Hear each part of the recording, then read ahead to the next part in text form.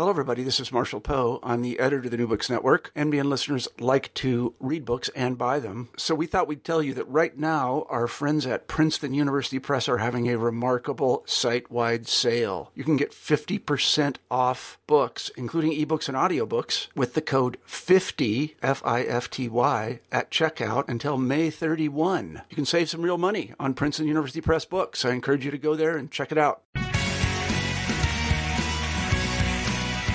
Welcome to the New Books in Political Science podcast. My name is Heath Brown, and today I will be talking to the author of Defenseless Under the Night, The Roosevelt Years and the Origins of Homeland Security. The book is published by Oxford University Press this year, and the author is Matthew Dallek. Matt, how are you doing today? I'm doing well. Thanks so much for having me on.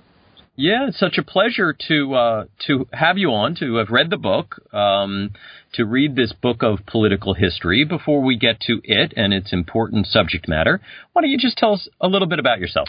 So I am an associate professor in the Graduate School of Political Management at George Washington University, and my training is as a historian. I went to Columbia for my PhD, and prior to this book, I also wrote a book called The Right Moment, which was about Ronald Reagan's first campaign in California in 1966 and about the shifting character of California politics amid the social upheavals in the mid-1960s.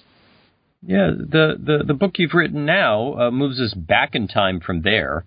And this is a period of time in American politics that has been well covered by historians. Now, why do you think this particular part of the story that you focus on has not yet been addressed? Why hasn't there been the attention paid to this dimension of the Roosevelt presidency that you bring to the subject matter? It's a really interesting question, and it is partly why I think I wanted to write the book, which is that the story of Eleanor Roosevelt and Fiorello LaGuardia and their time at the Office of Civilian Defense is usually a pretty unhappy one. I mean, it's often described as a kind of interpersonal misadventure and a series of political failures. And, you know, both LaGuardia and Eleanor Roosevelt are depicted usually in the space of a few pages in a larger biography or another work that brings them in and focuses on them, but their time running civilian defense is restricted to a very short part of the story, and it's usually a pretty unhappy story. So I thought that the more research I did, I thought that there was a larger narrative and really a set of larger themes that both interested me but that I thought had not been taken seriously. Now, the other piece, too, I should mention is that, you know, civil defense typically is focused, you know, people have written a lot of books about civil defense in the Cold War. Usually the focus is on some of the more absurdist and cultural aspects of it. It's how unworkable it was, the kind of propagandistic elements to it. And then even in World War II, when people have written about it, like in Richard Lingeman's book about the home front, civil defense is seen as something of a national laughingstock. And so I wanted to treat it seriously. I wanted to focus on the different visions of liberalism between Eleanor Roosevelt and Fiorello LaGuardia, and I wanted to kind of give it a context and not describe simply a kind of wartime agency, but talk about these different visions for what the home front what democracy on the home front means in the middle of total war. Now, you begin the book with the Orson Welles of War of the Worlds radio broadcast. I wonder if you'd refresh our memory just a little bit about what Welles did in this broadcast and how listeners reacted. The start of the book is so compelling in that way. Yeah, thanks. So this was based on the H.G. Wells novel, and Orson Welles adapted it basically for radio drama, and he broadcast it on Halloween Eve, just before Halloween, so late October 1938, around the time of the debacle at Munich. And he basically, without telling the audience, really recreated an episode in which aliens landed. There was a typical broadcast of Ramon Raquel Orchestra was playing music, and then it was interrupted by a news broadcaster on the radio. It had the feel of verisimilitude, so it felt, like a voice of authority had broken in, and the voice of authority, this newscaster described basically aliens with heat rays who had landed in New Jersey, who were starting to kill U.S. soldiers who had gone to meet this, who were starting to destroy parts of the city in New York City, and so the lore about War of the Worlds, and this was reflected in the newspaper coverage in the days following, was that it sparked a mass panic.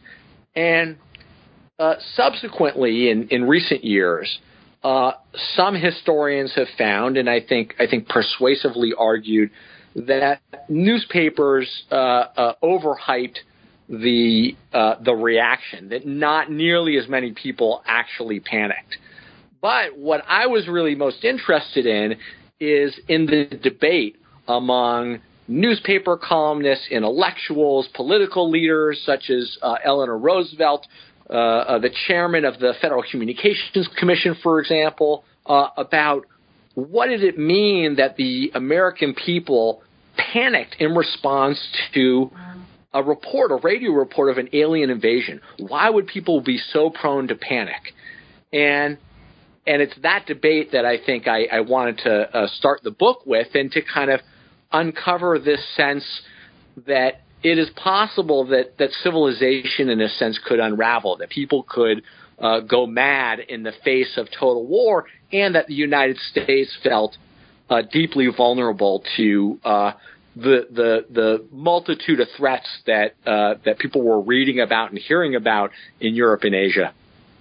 Now, as you've mentioned a couple of times, Eleanor Roosevelt is one of the primary characters of this book, and you talk about the sort of the change of beliefs that she had between the wars, her different views of war and peace, and the different ways in which she was approaching the use of military force. I wonder if you could just sort of connect those two time periods in Eleanor Roosevelt's view of the world for us. Where was she, and where did she get to by the time your book starts?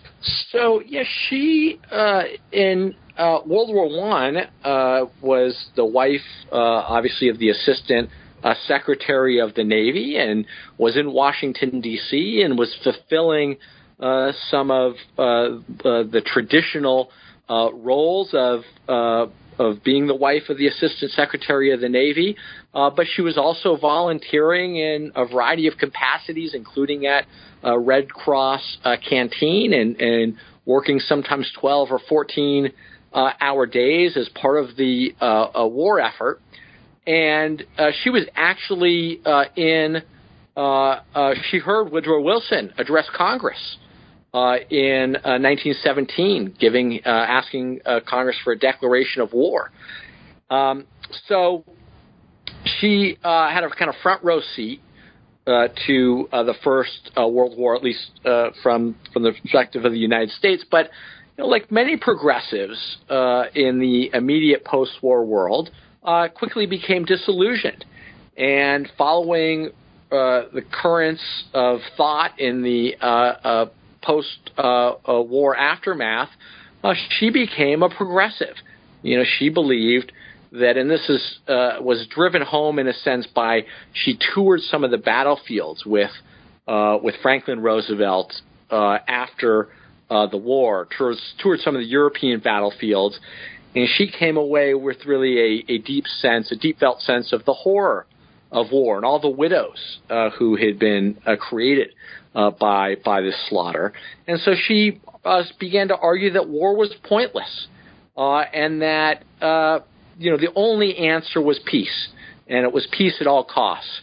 But I think to her credit, she relinquished, beginning slowly in the mid to late 1930s, slowly around the time of the Spanish Civil War, she relinquished these long-held, deeply felt pacifist views and became, as I argue, and this is sort of where I begin the book, one of the more hardline liberal anti-fascists. And she goes around the country, actually, and talks to a number of her allies who remain pacifists and basically says, you don't want to go to war, and I don't want to go to war, but war may come to us. And she starts to make the case for a military buildup, for military mobilization. Now, Eleanor Roosevelt is not alone in this pursuit. New York Mayor Fiorello LaGuardia is also involved. I wonder if you could tell us just a little bit about LaGuardia, for those of those not like myself in New York who know LaGuardia well. But as important as that, how he viewed these threats to the homeland and how he viewed these differently than Roosevelt. Yeah, so LaGuardia is also a fascinating character, and obviously there have been some very good biographies written of him. He was actually a combat pilot in World War I, and he flew combat planes in Italy for the United States while he was a congressman, a member of Congress. And he was awarded various medals. He was recognized as a hero. People called him the Flying Congressman. And so he had a very long-standing fascination with and passion for air power. He also, though, like Eleanor Roosevelt, became a pacifist after World War I and in the 1920s. But beginning in the early 1930s, he was one of the, as far as I can tell, one of the earlier New Dealers to see Hitler as a grave menace and to take Hitler quite seriously. And he actually started denouncing Hitler. He called him a lunatic, basically, in I think as early as 1933. And then by the late 1930s, he was denouncing Hitler, as street trash, and saw Hitler, I think, as a threat to democratic norms and institutions, which he had come to believe in, and he thought that Hitler, gradually he became to believe that Hitler posed a menace to New York City and to other metropolitan areas, and that air power could eventually, especially if, as the war began, especially if the Allied powers, France and England, were to fall, that New York City and other major cities would be in Hitler's sight. Now, the other his other vantage point on this was that he was also the head of the U.S. Conference of Mayors, so he headed an organization of mayors from really the largest cities in the country, and so he also became a spokesman for the mayors who felt that the Roosevelt administration was not paying sufficient attention to giving America's cities the military protections it needed in this new age of total war.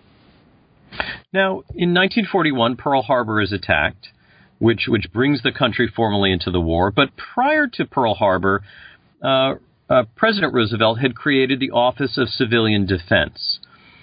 What did FDR intend for this office to do? And in placing LaGuardia and Eleanor Roosevelt at its helm, to what extent did these two agree with his vision, or where was the differences between what FDR intended, and these two tried to implement the purpose of the office? Yeah, it's a great question, and the question leads almost to a discussion of the creation of a wartime agency and all the unintended consequences, unforeseen consequences that flow from that, and also a recognition that really a struggle over what was then called home defense, what it even meant, ensued once it was created. So Franklin Roosevelt established this office in May of 1941. He did so basically under pressure from a multitude of advisors. Some of them wanted this office to do morale on the home front, saw it as a kind of propaganda agency that could keep people's spirits high, inform them about the war effort. Part of it was this idea of social defense, which Eleanor Roosevelt had long championed, the idea that as the country was mobilizing militarily, it also had to mobilize socially and economically and help people left behind and really kind of help finish the New Deal revolution by making domestic life more socially just, more economically viable for Americans, and give people a greater stake in defending their democracy. At the same time, another plank of this office was another part of its mission was to, and this is sort of LaGuardia's primary view of it, was to provide hard hats, helmets to civilians, was to recruit air raid wardens, to defend against air threats and auxiliary fire and police departments made up of potentially millions of volunteers. And so there was really a great struggle, and Franklin Roosevelt, I think, agreed to put all of these elements into the executive order establishing this agency. And in a sense, as was so often his practice, he then let his aides and his advisors kind of fight it out, and it led to a real struggle between LaGuardia and Eleanor Roosevelt and a number of others about the direction of this agency, about how volunteers should be mobilized, and also to what end. And one of the things that I argue in the book ultimately is that LaGuardia developed really a vision for liberalism that primarily, at least in the role that he inhabited as director of this office, was primarily about militarizing the home front in times of threat.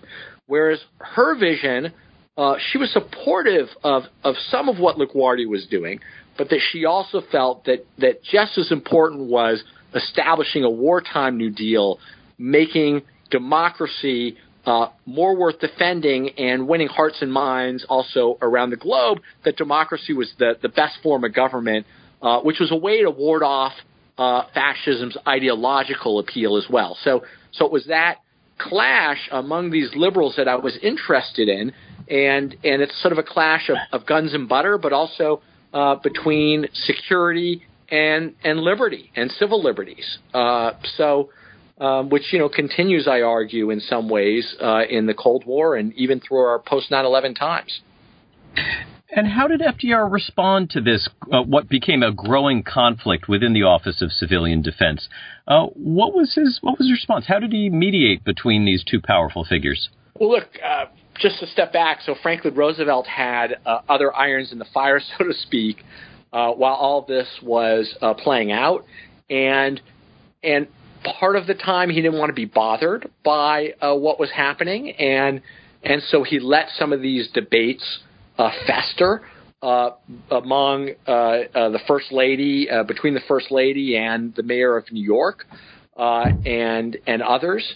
But ultimately, he established this agency in May of 1941, appointed LaGuardia director. Eleanor Roosevelt became assistant director a few months later in September. And by early December, so really on the eve of Pearl Harbor, President Roosevelt was becoming impatient with LaGuardia and Eleanor Roosevelt jockeying for position. They were both pestering him with, we need more of this and more of that, depending on what their interests were. And so I think he was beginning to look for, and also LaGuardia had really become a leading fearmonger. And part of what I think he wanted LaGuardia to do was to help him make the case that the country needed to militarize, needed to mobilize militarily. And LaGuardia did that, and in some respects did that incredibly effectively. But LaGuardia also became a lightning rod, and LaGuardia was doing things like telling priests and rabbis what to say in their sermons on Sunday during a day called Freedom Sunday, as designated by the administration to celebrate the country's freedoms. And so LaGuardia, as he was becoming somewhat unhinged and really spreading a message of fear, telling people that they had to be ready for air raids, they had to be ready for people dying in the streets, dropping like flies, that saboteurs were going to come in, that they would be swept up in what he called the sweeping conflagration of insanity, as he put in the L.A. Times. FDR, I think, was tiring on him and was also tiring on his wife in this role. And then Pearl Harbor happens. And within 2 months, for various reasons, their positions, LaGuardia's and Eleanor Roosevelt's positions in this Office of Civilian Defense, they just became untenable. And FDR pushed out first LaGuardia and essentially pushed him out in early 1941. And then about a month later, amid this national scandal, which we can talk about if you wish, pushed out his wife from this Office of Civilian Defense position. Just briefly in conclusion, maybe you can just wrap us up by just talking a little bit about what you just alluded to. Tell us about that next phase.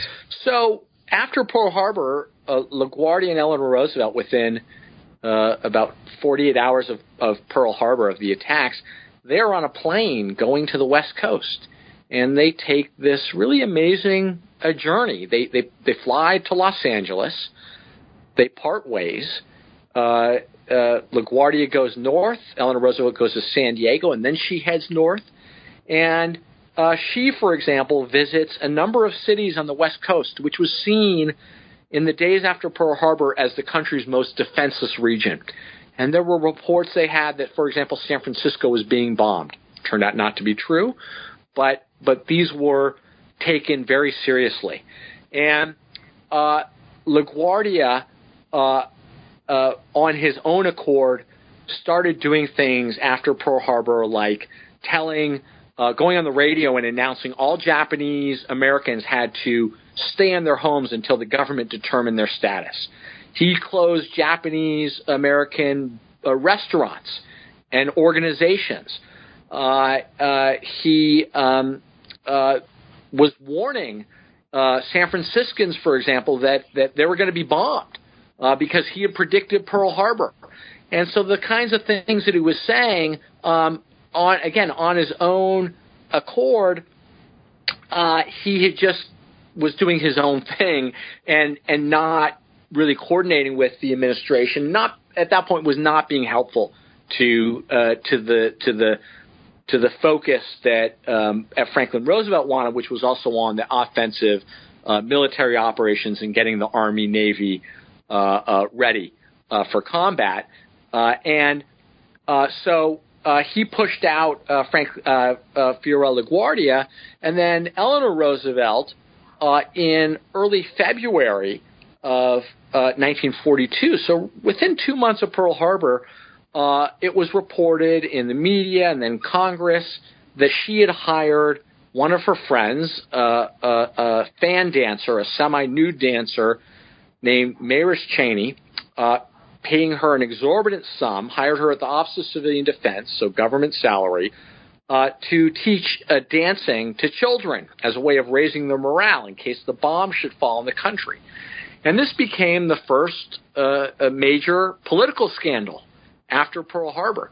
And it was the story was everywhere. she became the biggest lightning rod, and this was just a political firestorm that FDR didn't need. It allowed the conservative critics to say that, as a way of attacking Roosevelt's New Deal, that Eleanor Roosevelt was trying to do a backdoor New Deal. And so Franklin Roosevelt pushed her out within 2 weeks of the scandal breaking.